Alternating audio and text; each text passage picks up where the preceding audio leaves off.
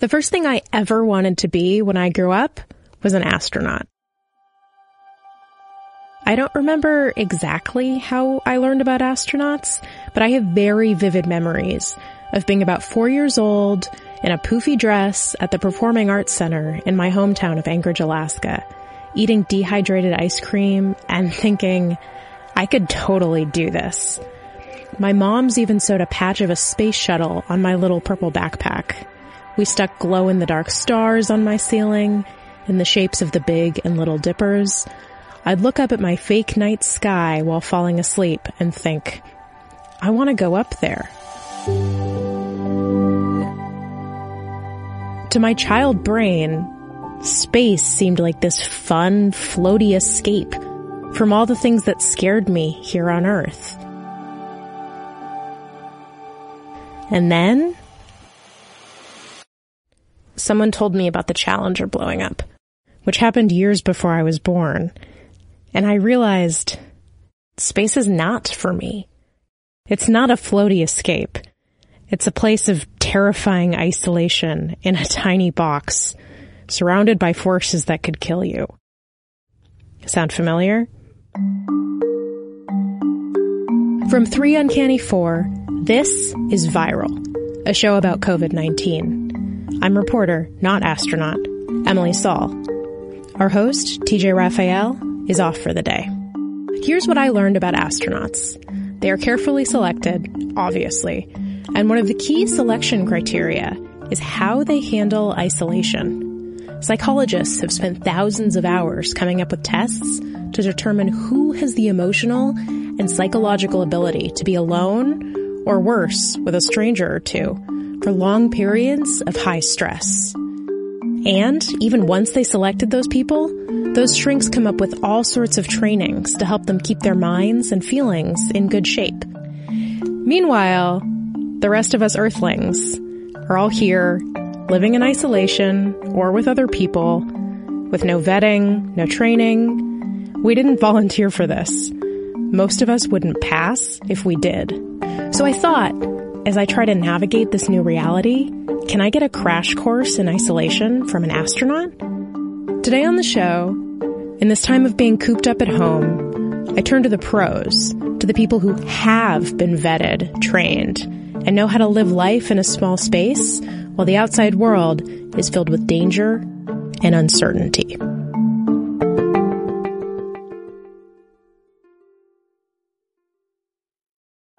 Have you ever felt like escaping to your own desert island? Jane Gaskin did exactly that, trading in the family home to begin a new life in the tropics. But she soon discovers that paradise has its secrets. I'm Alice Levine, and this is The Price of Paradise, the island dream that ends in kidnap, corruption, and murder. Wish you were here? Follow The Price of Paradise now, wherever you listen to podcasts. What up, NASA Cribs? Astronaut Mike Spanky Fink here. You wouldn't know it from this YouTube video, but Commander Mike Fink is exactly the calm, confident voice you need to learn from right now. Mike, who really does go by Spanky, that was his Air Force call sign, until recently held the record among Americans for most time spent in space, 381 days. Well, sort of. Mike is an engineer. He won't allow anything so imprecise. 381.27. 381.27 days in a tiny module, surrounded by a dark vacuum of uncertainty, looking down at Earth. Mike has that classic astronaut resume. He went to MIT and Stanford. He was in the Air Force. He's fluent in Russian and Japanese. And he sure seems to thrive in isolated danger.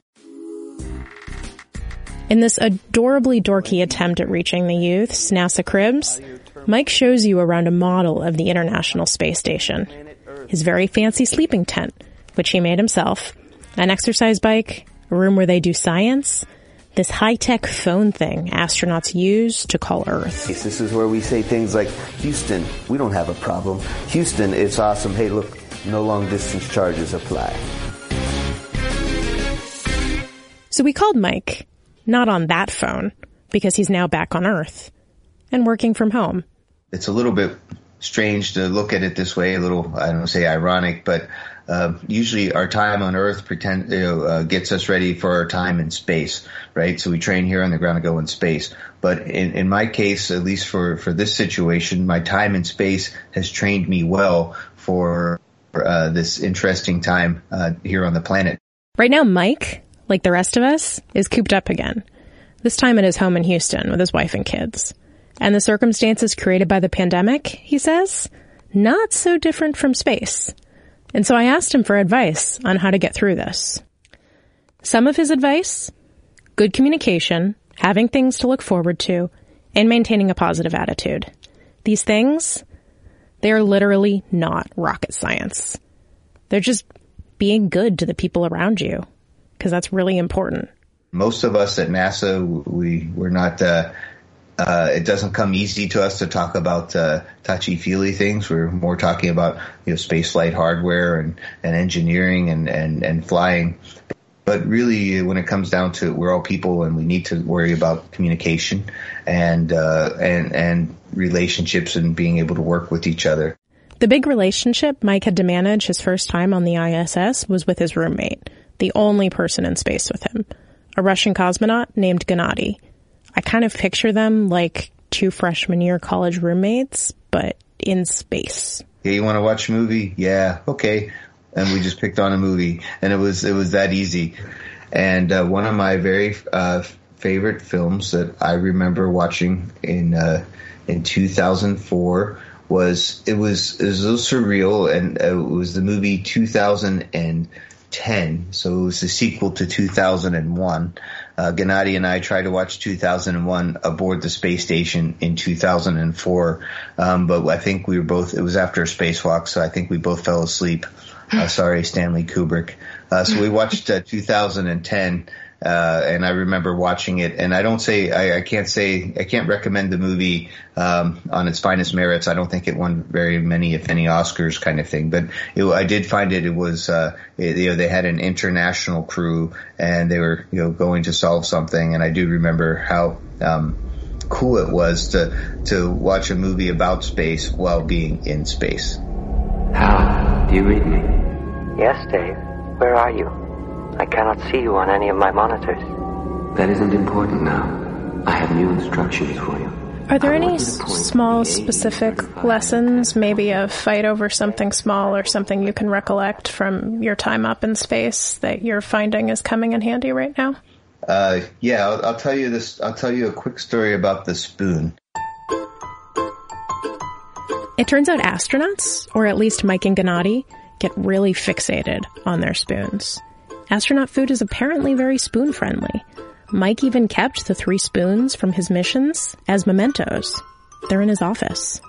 One day up there, Gennady's spoon went missing. And, he started looking at me with jaundiced eyes saying, what you do with my spoon? It's like, dude, I didn't lose your spoon. You lost your spoon. And he would look for it every day, and I'd help him look. And that was the thing and at one point, I think he was really grumpy to me about it. And so this missing spoon created some tension between these 2 men from different nations, cooped up with nowhere to go. But Mike didn't let that tension get to him. He took a deep breath and showed some grace. One of my friends, my only friend aboard space, up in space with me, he lost his spoon and he's unhappy about it. He's going to say, he said some words to me that, I knew he didn't mean.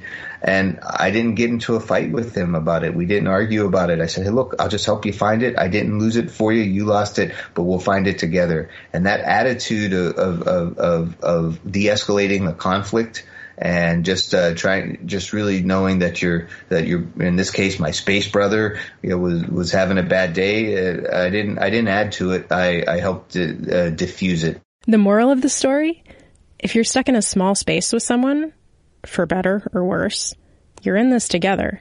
If they need a hand, be generous, help them out. They eventually found the spoon. It was in the air intake duct. Apparently, if you lose something in space, that's probably where it is. Another thing Mike said space taught him was the power of having things to look forward to. While living on the space station, Mike really, really looked forward to his phone calls, to calling the people he loved on the telephone. He's a really social person, so that social connection made him happy. And sometimes he called people he'd never met.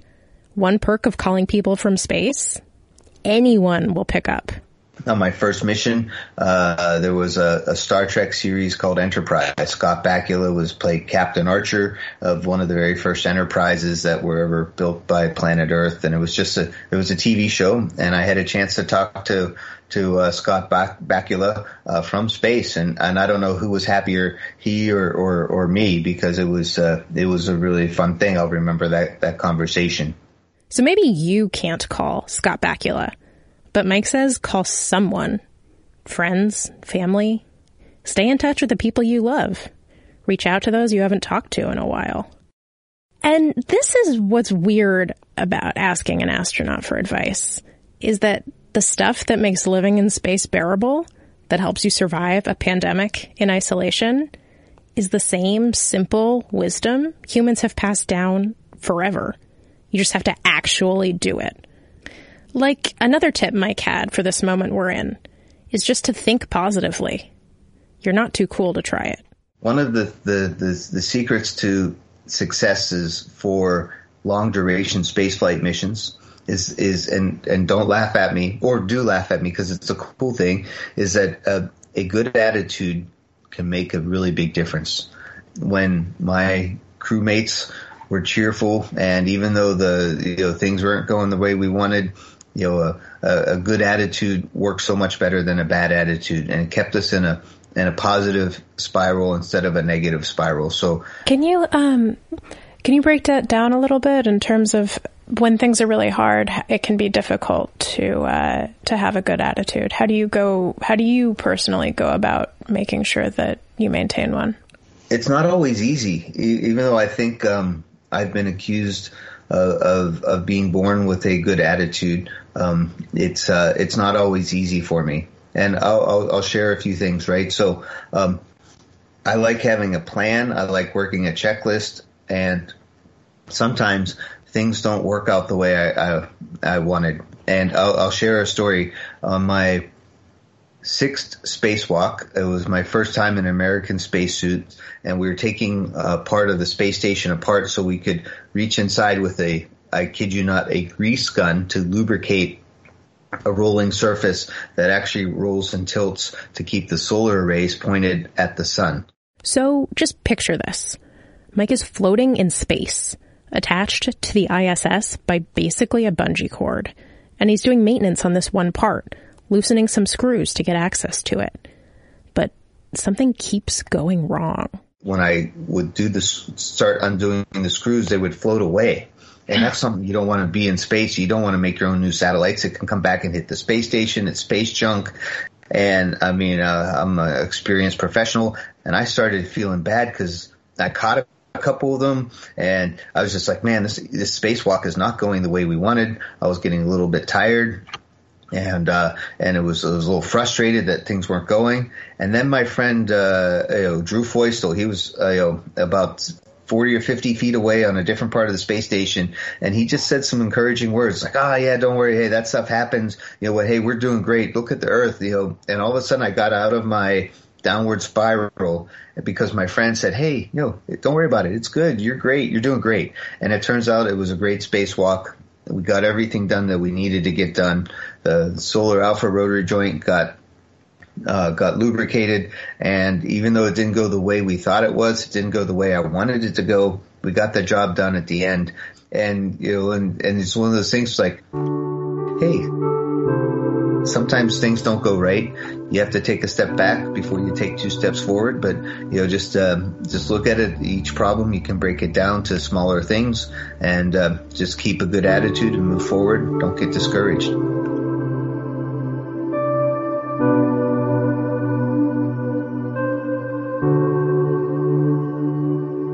After the break, can I be an astronaut?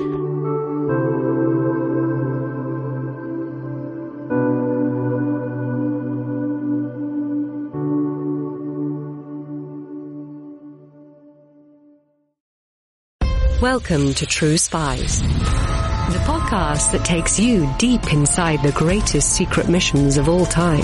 Suddenly out of the darkness appeared Bin Laden. You'll meet the people who live life undercover. What do they know? What are their skills? And what would you do in their position? Vengeance felt good. Seeing these people pay for what they'd done felt righteous. True Spies from Spyscape Studios, wherever you get your podcasts. So, being stuck at home, I've been bored. And when every day starts to feel the same, when you have all this time on your hands, you get to stop and think.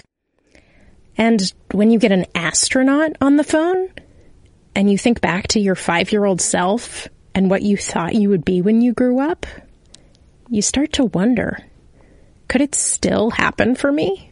Could I be an astronaut? Well, first off, congratulations. It sounds like you've done very well for yourself. No, you certainly have. I mean, you found, and also, you found your path in life. You kind of know the things that you like, and you've worked towards a career. If you wanted to become a professional government astronaut, we'd probably like to see some more science and technology background. But maybe in the next 10 years or so, you might be you might have a chance to go see Earth from space. And if that's what you want to do, then that's fantastic, right? You can still be the groundbreaking journalist that you are, and get to see Earth from space and be an astronaut. For now, Mike says, all we can do is take pleasure in the small things and look for whatever lessons we can during this terribly bleak time. I'm really, really hoping that that we are, as humans, and certainly as Americans, that we're stronger and better for this horrible thing, this horrible epidemic. That there's going to be some good that comes out of it, not just the bad parts, but the good parts. And the good parts are that maybe that we've reached out to each other and reestablished some relationships, or maybe we get a more cheerful perspective on the important things of life. Maybe after 3 or 4 months, then we'll be walking at one of our favorite grocery stores and buy an extra roll of toilet paper because you know what, that's a joy. Let's keep that cheerful attitude and move forward. We have a great future in front of us, and it's what we make of it.